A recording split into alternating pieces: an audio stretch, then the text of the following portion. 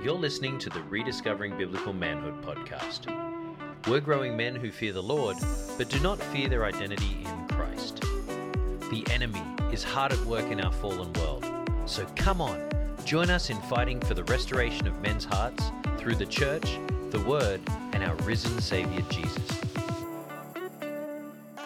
Well, pack it up, pack it in. Let us begin, Jay. We are back in the booth for another episode of Rediscovering Biblical Manhood. Welcome back this morning. So, Jay, we've covered a number of different stages within this idea of the moral manhood kind of model that Eldridge has put forward. And we also understood that this has come from different psychologists, different cognitive theorists, as to how does a man develop through his stages of life. And we started back in the beloved son, then we rolled through cowboy around the 12 to 19 age, into warrior around 20 and onwards. 2 weeks ago was lover, then it was the king, and then today we step into the final stage with a precursor that both Jay and I are pointed towards this stage, but we are not currently in this stage, but have had plenty of offline conversations around this stage. So Jay, I have set the stage for you to talk, for I to talk about the sage. The sage it is. So why don't you take us away and wade us into this period of time of a man's journey? And we're probably 13 to 15 years from this stage of life, Chica, you and I personally. The Bible has a lot to say about this stage of life. It is not respected in our society, in the Western culture in the United States, but traditionally it was respected, and that is elderhood. Right? Elderhood. And the Bible has so much to say about it. So I'm looking forward to unpacking it with you and talking about why this stage of life is perhaps the most critical in manhood and has the most to offer back to all the other stages that have come before it. So in doing research for this episode, I wanted to go and find out what the etymology of sage was as the adjective. So you're going to get a kick out of this, Jay. So sage is defined as being wise, as being judicious, as being prudent. But where did it come from? And that's what I was interested in. And it actually comes from what they describe as the vulgar Latin sapius, which speaks to having a taste or having good taste or being wise in terms of the taste of something. And so that's interesting that that's been flipped now. Obviously, there's a herb called sage as well, which in all of my research I was getting a little confused on that. I'm like, which sage are we talking about? But this idea of being judicious actually comes from a taste back in the 1500s, I believe. As we characterize that as wisdom in today's conversation, Jay, where would you like to begin? Well, I think Job 12:12 could be a good place to begin, just thinking about the definition you just read. The sage has had a taste of life, for sure, right? And Job 12:12 says that wisdom belongs to the aged and understanding to the old. And Proverbs says it like this in 20:29, the glory of young men is their strength. We've spent a lot of time talking about that. Gray hair is the splendor of the old. And so, if I was just thinking about your definition, which I didn't know you were going to read, the sages had a pretty large taste of life. And now they've got some things to offer back. I think one of the caveats give up front, beyond the fact that you and I are not sages, so we're just commenting on a stage of life we haven't been in, which we need to do with humility and respect, is that being older doesn't necessarily grant sagehood. One look at our political leaders would tell you that being old does not necessarily confer wisdom or good leadership. So there's you can be a fool and be an old fool. You can have lived a tremendously long life and have learned nothing. And so that's not what John Eldridge is talking about. That's not what the Bible is talking about. The Bible is talking about those who have traversed life and have learned from it. And now they have something to offer back if we are only willing to ask and listen. That's interesting. I was having a discussion with my wife the other night about how we're all born male or female. That's a gender issue. But then you grow up into boys, and I think back of the when we said beloved son into warrior, right? And then we grow to become a man or a cowboy. But then this choice piece is very interesting because you could stay in cowboy well into your 70s, 80s, 90s if you chose, right? But then as a man, we become a husband or a father by choice, right? But to your point, actually choosing the role of sage, I mean, you're a male by birth, but you are a king by choice. You are a sage by choice versus it just being a natural development stage for you. Yeah, you have to. I was reading this great book on leadership, and the guy who's totally a sage, I love him as an author, and he was a previous CEO. He had a chapter in his book called You Gotta Wanna. Like, you gotta I wanna like do it. it. And, the ultimate sage here is God, right? God has all wisdom. And the thing about being a sage is your life is not done. In the West, we celebrate youth. We celebrate it so much. We hide the old, we hide the dying. We think they have nothing to offer us, especially since the 1960s in this country. We're suspicious of the old. They're the man trying to hold us down, out with the old, in with the new. Think about all these sayings. But the reality is, those who have lived a lot of life and have learned from it have so much to offer us. And if you're over the age of 25, I'm going to give you a little glimpse into what it looks like to be a sage. If you could go back and talk to an earlier version of yourself. So I'm 47. If I could go back and talk to 20-year-old Jay, I tell my wife, I only need 60 seconds to change the trajectory of that guy's life because I would have so much to offer just from the life I've lived. And in 60 seconds, I could impart to him wisdom that would completely change his life if he was only willing to listen. Now, would 20-year-old Jay be willing to listen? Likely not. But that's also a function of how we've moved societally, that we've taught our young not to respect our old. We've taught our young not to expect anything from the old. And so we put them out to pasture, and our society grows more immature, and we careen off the edge of life here. And so you got to choose it, Chica. You got to wanna. And then you got to understand sage. And from all my reading and all my observation, sagehood is about humility and the desire to offer to those who are willing to seek and listen. Talk more about that. As you were speaking, I was thinking through this idea of, does the sage actively pour into others, or does the sage sit on throne as the old king in the throne room and wait for others to come too? Or is it a blend of both? I mean, and again, not speaking as a sage, but observing sages and having met a few, not a lot of great sages, but I think hopefully we've all been blessed to meet at least one. I think they do both, Chica. The one thing that I think marks a sage, and you can read this in Eldridge's works and in other works, is to some extent they wait, but they're not waiting because they want to be begged. They understand that, the Bible says, those who have ears to hear, let them listen. Great sages understand that most people can't absorb the wisdom they have because they're not interested in hearing it. And so they will wait essentially to be sought out in a lot of cases. But in other cases, sages can move actively, right? Especially, particularly Christians in ministry. I mean, this could be the greatest era of ministry because you have so much to offer and you're putting it out there, making yourself available. So I think great sages make themselves available, Chica. But to some extent, they also wait because they're looking for people that really want to sit at their feet and learn. And that's probably an interesting combination that I can't speak to you today. I'm in the middle of my kinghood because that could probably be very frustrating. I suspect many in our society raised the way we are don't think they have anything to offer anymore. Oh, I'm old. I don't understand the technology. I don't understand the pace of the world anymore. And so they, I think, unfortunately, retire not because they're waiting for someone to ask them, but because I think a lot of sages in our society don't think they actually have anything to offer. I'm going to throw a couple of names at you, and I want you to tell me sage, not sage. Okay, that's your answer, sage, not sage. And I'm going just based off the proverb you spoke to, the glory of the young is in their strength, the gray hair of experience is the splendor of the old.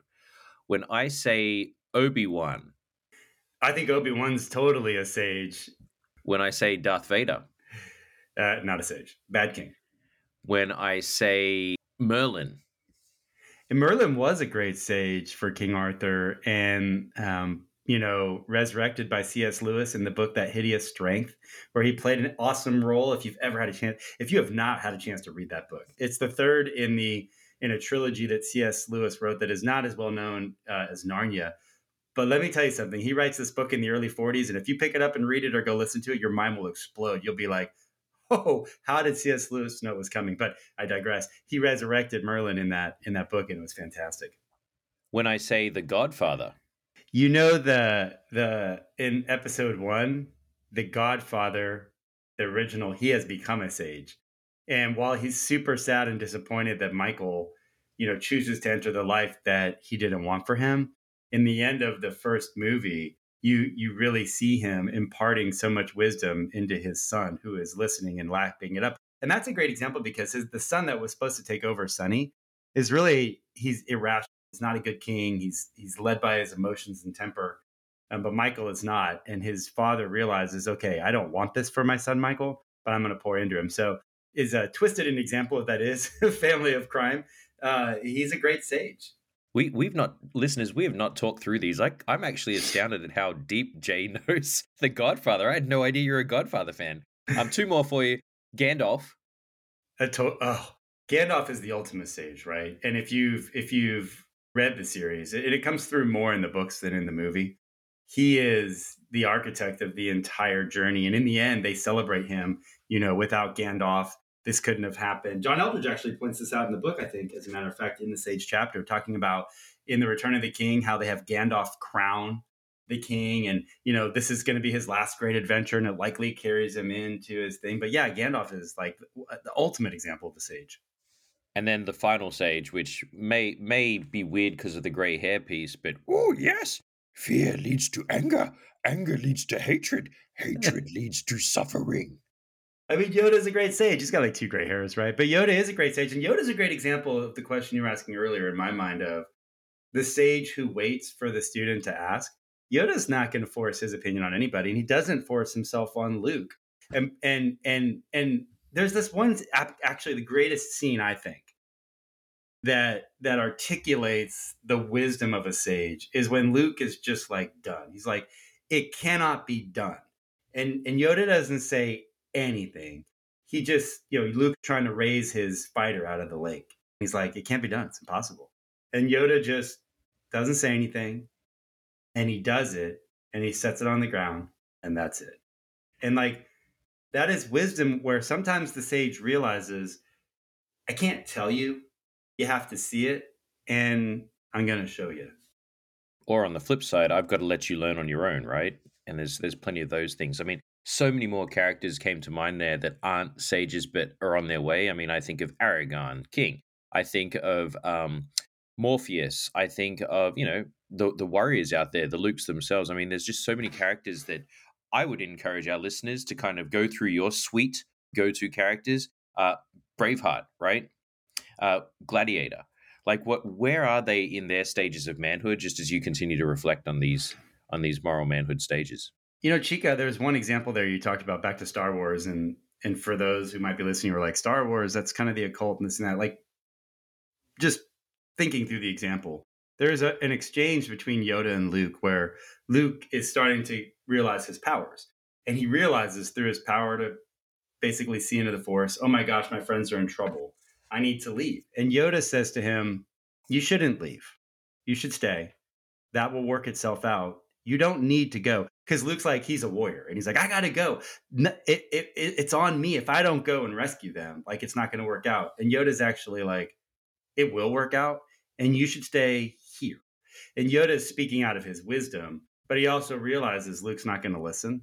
And he lets him go, realizing sometimes you have to let people go and stub their toe. Like, Luke felt like, I have to go and help my friends. Loyalty, warrior.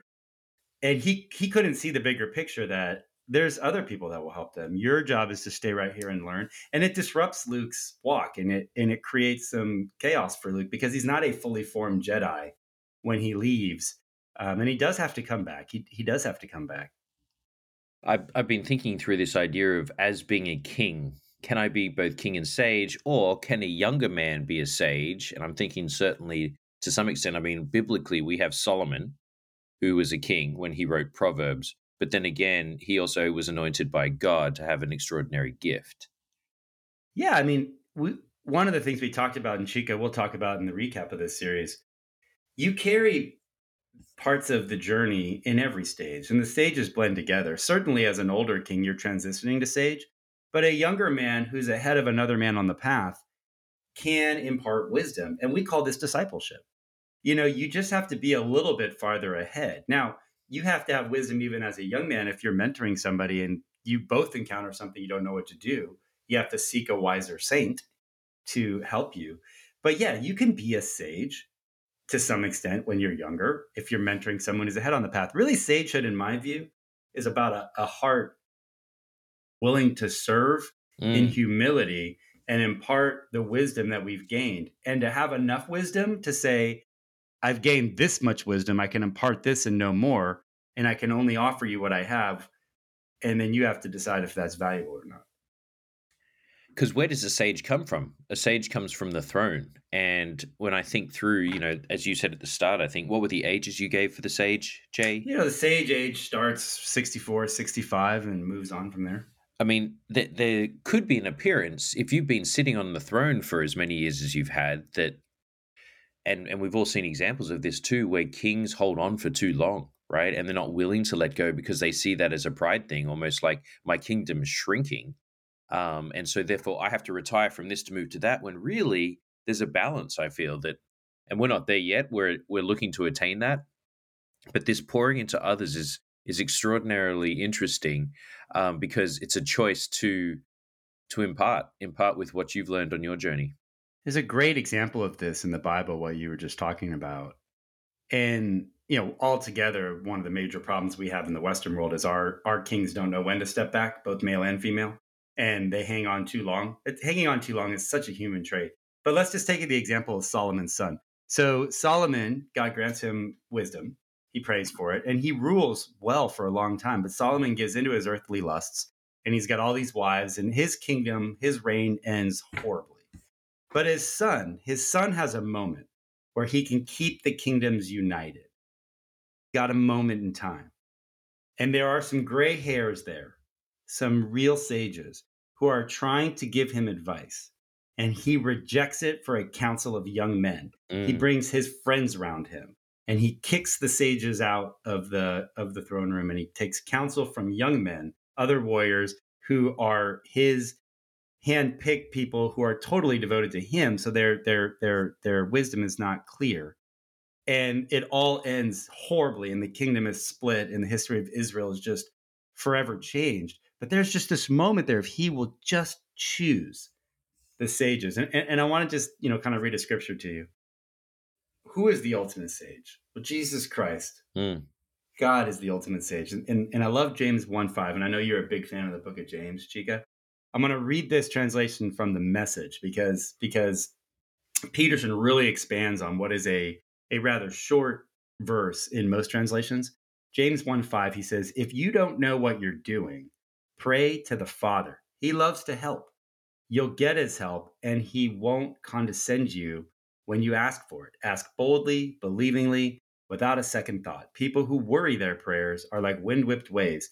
Don't think you're going to get anything from the master that way, adrift at sea, keeping all your options open. Most verses just say, if you need wisdom, seek God. And I love the way Peterson unpacks it here, because when all else fails, if you can't find a single sage in your life, if there's no one around you that you're like, where am I going to find one? Ask Jesus. That is the whole point of this entire podcast series. He will mentor you in any phase of life. He is the ultimate sage. And think about Jesus. He died in his early 30s. He was a sage. He was a fully developed sage in his early 30s. Sages are everywhere. It's not just about age, but it's really about life lived, wisdom gained, and humility earned, and a willingness to pour back into others. Thank you, Jay. I love that call out of James right there.